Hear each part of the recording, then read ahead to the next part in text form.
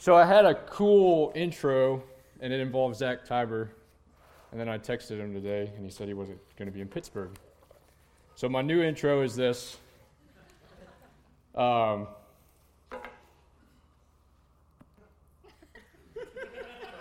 nervous. Just going to get that out there. My heart, if I was wearing a tight shirt, you could see it like pumping out of my chest. And I've spoke at like a lot of safety meetings and like 300 people, and there's nothing like being in front of a group of people who love the Lord and love His Word, and hoping that you don't mess up what you want to relay to everybody, so for what it's worth. But yeah, so that's my intro. Welcome to the well. We'll go ahead and get started. I want to do a little bit of a review, but first I just want to give a little bit of a personal experience. Timothy, the books 1 and 2 have been instrumental in my own life, and so as we're going through the series, I'm super excited. I would encourage you guys and girls to read it as we're going through it, because they are really practical books when it comes to our walk with the Lord and our personal ministry and group ministry as well. Paul knew what he's talking about, obviously. That's why we're looking at it and teaching on it. And Timothy, man, he's just a stud. So let's just get what we can out of the summer and the group settings and the structures of it. It's going to be awesome, I think. So I'm excited about that. But they truly are books for myself that, let me find my place, that I know them as books that I can go for encouragement. I can go to see God's will for a young believer in the faith, which we all are. Hopefully, if you place your faith in Christ. And I can go to them to see what Paul was reminding Timothy to pursue and guard against in his ministry, which is an example for each one of us as well. So to recap what Zach talked about last week, he encouraged us to check out our motivation, examine whether or not we have our heart, our head, and our hop right. And all of that, the foundation of charity kind of motivating us along the way. We need to get this. After all, out of the abundance of the heart, the mouth speaks. And this also it can translate to our actions as well. I think as we get older, hopefully you realize that it's not just out of the abundance of the heart that the mouth speaks, but out of the abundance of the heart that people see your motivation for why you live life. And we want that to be for Christ. So I just want to remind us of how Paul recalls Timothy's hop, what Zach called it, in 2 Timothy 1:5. And he says, "When I call to remembrance the unfeigned faith that is in thee, which dwelt first in thy grandmother Lois and thy mother Eunice, and I'm persuaded that in thee also." So this unfeigned faith that Paul speaks of is really awesome, and that's super deep, and we'll get into a little bit of that. Paul was able to say this to Timothy because he had witnessed the mind of Christ continually transforming the way Timothy lived here on earth. And rest assured, we indeed have the mind of Christ. See, for example, 1 Corinthians 2:16, "For who hath known the mind of the Lord, that he may instruct him? But we have the mind of Christ." Paul transitions from the foundation of charity in verse 5 to 1 Timothy 1:6 and 7 by speaking really of the human nature tendency to slowly fit acts of charity, if you will, into boxes. Human nature says, let's compare each other's works, let's perfect and create a black and white standard, let's turn it into law and teach that. So imagine, you get a bunch of people, they start analyzing how they're living every day out of the motivation of charity and the Holy Spirit, and all of a sudden they want to start putting it into boxes, and we do it just as much as the next person, and all of a sudden you have legalism, and it's born into that, and it's human nature just to do that. And this is a dangerous game. I find it fascinating how quickly Paul jumps up and clears the air on the law's place. And that brings us to our message today and in our passage, 1 Timothy 1:8 through 11. So let's go ahead and jump in. If you would, turn there. I think I should have asked you to do that earlier, and I didn't, so I'll give you a little bit of time. But he says, "But we know that the law is good if a man use it lawfully, knowing this, that the law is not made for a righteous man, but for the lawless and disobedient, for the ungodly and for sinners, for unholy and profane, for murderers of fathers and murderers of mothers, for manslayers, for whoremongers, for them that defile themselves with mankind, for men stealers, for liars, for perjured persons, and if there be any other thing that is contrary to sound doctrine, according to the glorious gospel of the blessed God, which was committed to my trust. Let's go ahead and pray and ask God to reveal His word to us tonight. Father God, I love you, and I thank you for this opportunity, Lord. I'm humbled just to be here and looking at your word with this great group of people. Lord, I'm so thankful for what you've taught me in it, and I pray that we'd each consider our ministry and how the law translates in that, and just how we're living our lives each day in pursuit of you. Lord, we love you, and it's in your Son's name I pray. Amen. All right, so our first point, our motivation for using the law. Before we go too far, I think it must be said that these verses are chock full, so we're not even going to really get to scratch the surface on a lot of this stuff, but I'm going to try my best to share with you some of the things that I learned as I was studying it. As we get into 1 Timothy 1:8, keep in mind Paul just challenged those who desire to preach the law, but cannot seem to do it without twisting the message. Let's read verse 8 again. But we know that the law is good, if, and that's conditional, a man use it lawfully. So what does this mean? What does it mean to use the law lawfully?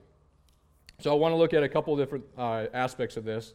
One, go ahead and turn to Matthew 12, 9 through, go ahead and turn to Matthew 12. Because I want to look at a use of the word lawful.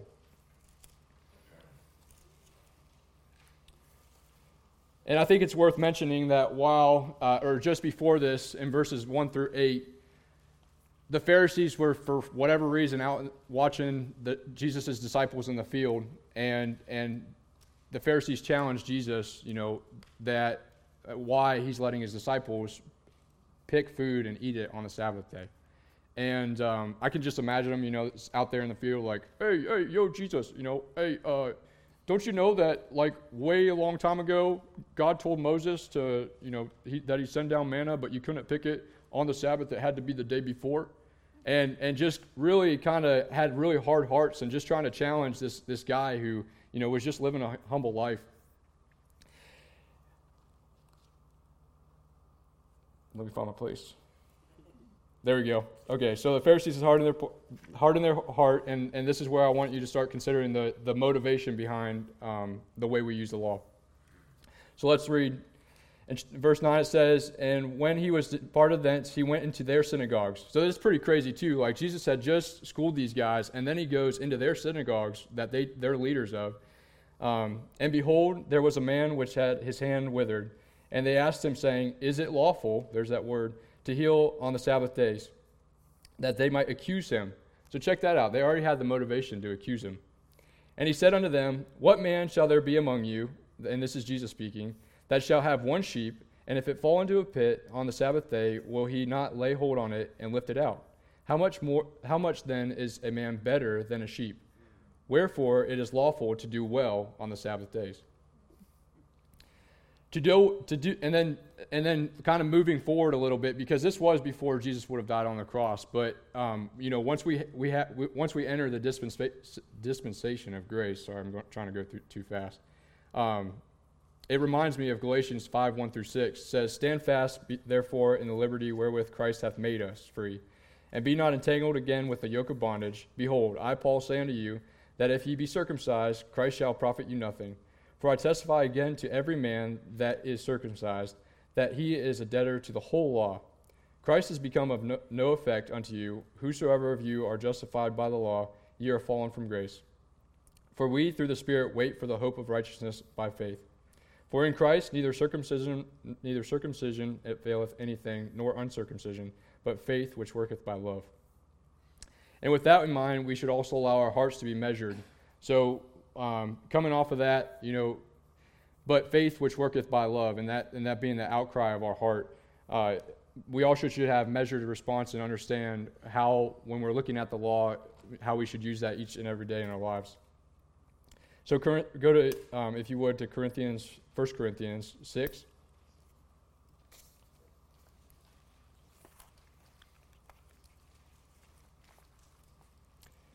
So in verse 12, it says, all things are lawful unto me, but all things are not expedient. All things are lawful for me, but I will not be brought under the power of any. And then 1 Corinthians 10:23. All things are lawful for me, but all things are not expedient. All things are lawful for me, but all things edify not. So when we consider what we just read in about lost my place again. Sorry, Corey.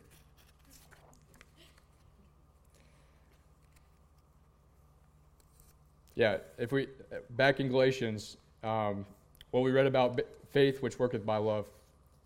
And then we have liberty in Christ, and then we start considering, okay, what are our actions each day? How are we living? And Paul here is saying that he's considering his actions in the context of, are they edifying? Are they exhorting other people?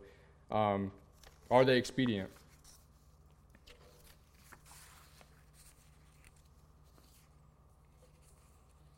No, I really lost my place. There we go. Okay.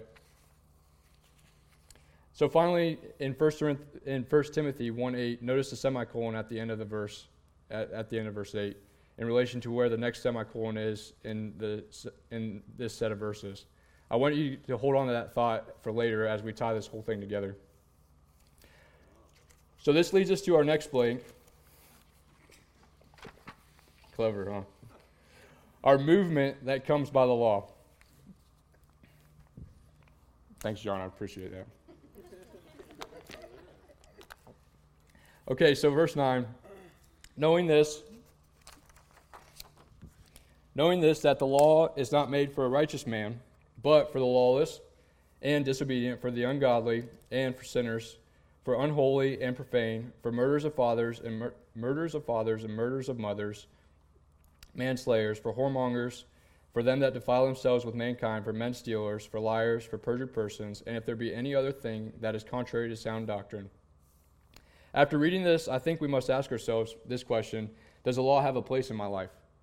And I say that because I think a lot of times we come to the law and we read about it and we're like, no, we have liberty in Christ, so we don't even have to look at the law or consider, is it even a moral standard for myself? And so that's the question: is does the law have a place in my life? So self-evaluation. We always need to consider ourselves before pointing the finger at others. And certainly the law can be used as a moral standard for ourselves. It doesn't have to be some legalistic standard that you have to check these boxes and am I doing this right, am I doing that right, and compare and contrast, and those kind of things.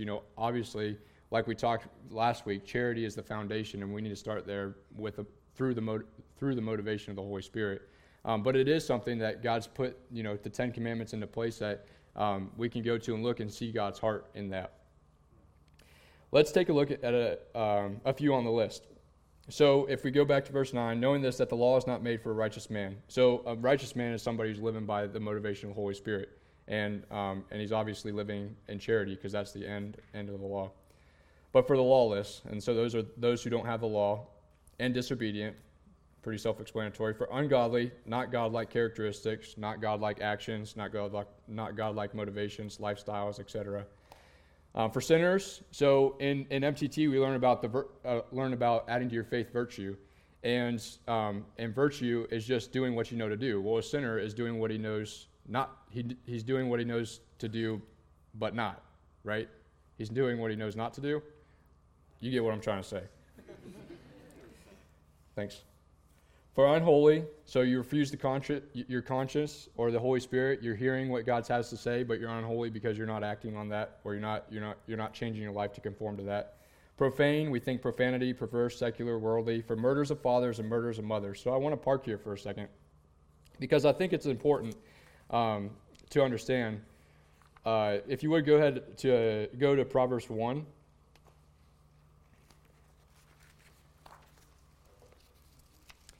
And verse 8 says, My son, hear the instruction of my father, and forsake not the law of thy mother. For they shall be an ornament of grace unto thy head, and chains about thy neck.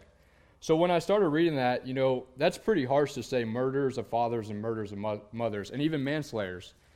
But, Jesus had some pretty profound things to say when he talked about adultery and also about being bitter towards people, and said that you're committing adultery in your heart already. You're killing them already in your heart. And it was just having bad thoughts towards people.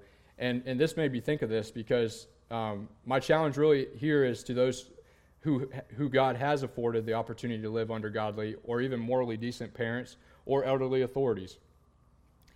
How are you living your life right now that's respectful to them? How are you living your life right now that's considerate of them? Are you gleaning in wisdom for them? Or, let's ask ourselves, I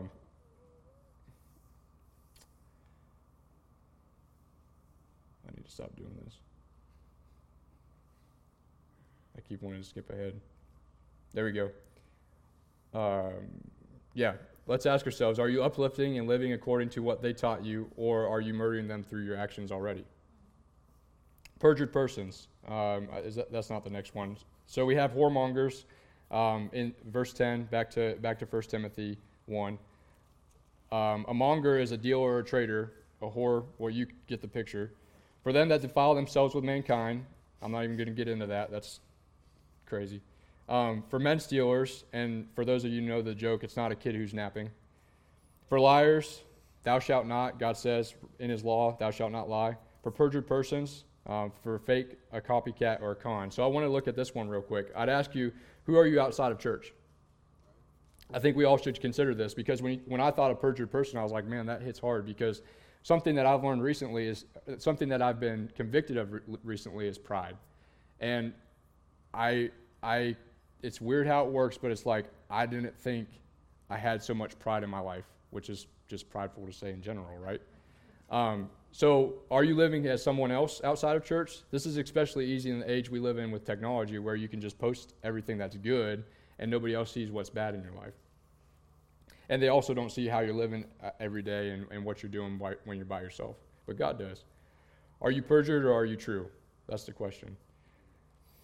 So in the vein of self-assessment, going along with that same train of thought, I just want to remind us of Hebrews 12:6. It says, "For whom the Lord loveth, he chasteneth, and scourgeth every son whom he receiveth." So be encouraged. I'm not trying to beat anybody up here. I'm just trying to get us all to consider, where the law has a place in our lives. And truthfully, God loves those who he chastens. So if he's working on your heart, through tonight or some other aspect of a message you heard previously or something a friend said to you, let's act on that. That's the Holy Spirit talking to you and convicting you.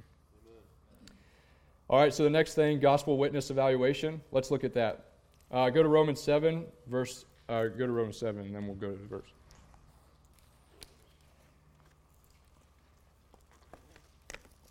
Okay, verse 4.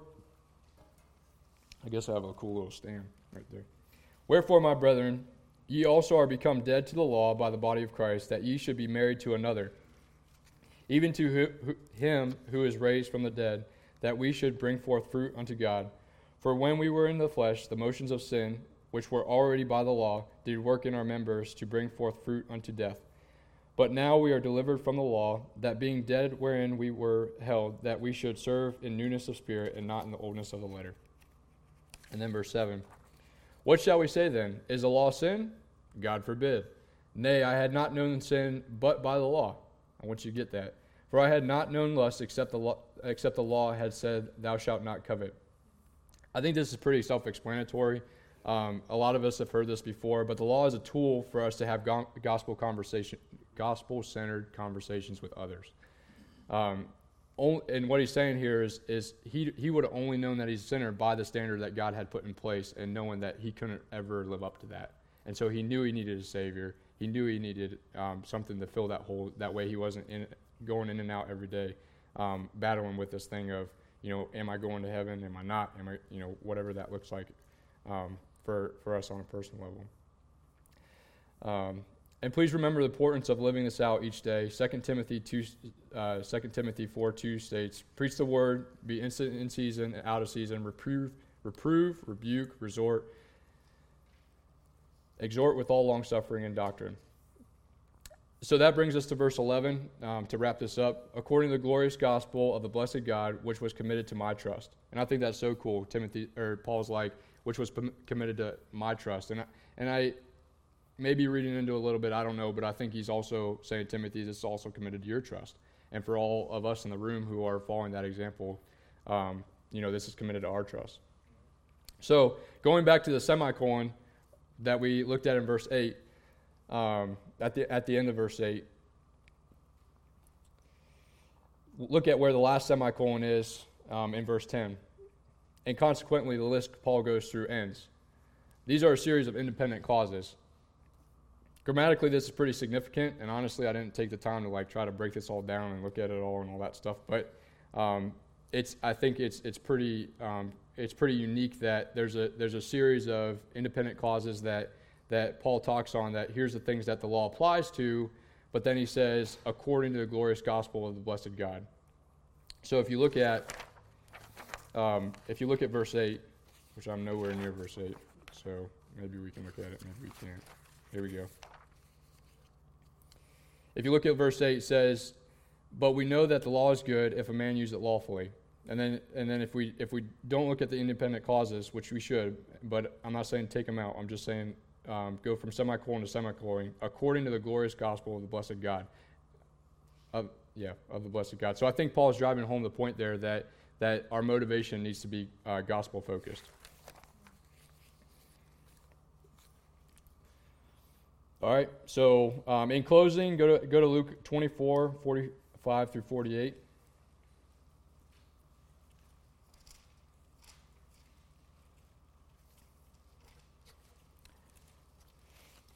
Then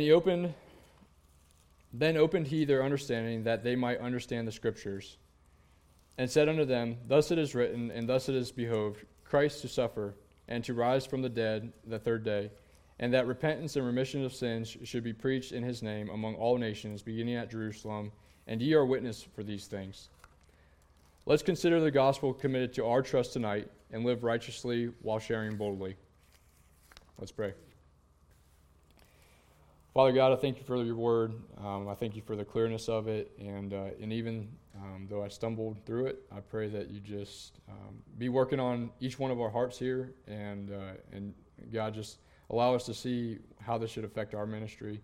Lord, I pray that if anyone's here who isn't saved and isn't quite sure what the gospel is, Lord, that they'd be bold enough to talk to somebody, and Lord, that we could just see them saved, Lord, and that they wouldn't leave this place without placing their faith in you.